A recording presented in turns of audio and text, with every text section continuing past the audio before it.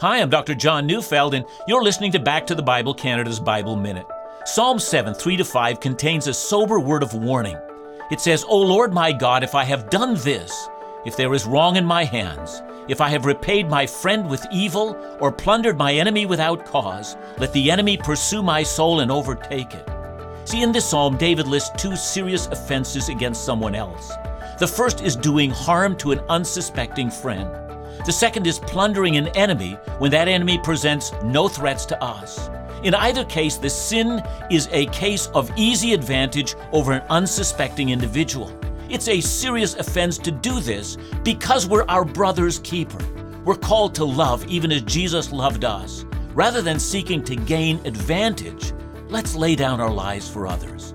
Listen to Back to the Bible Canada each weekday on this station or online at backtothebible.ca.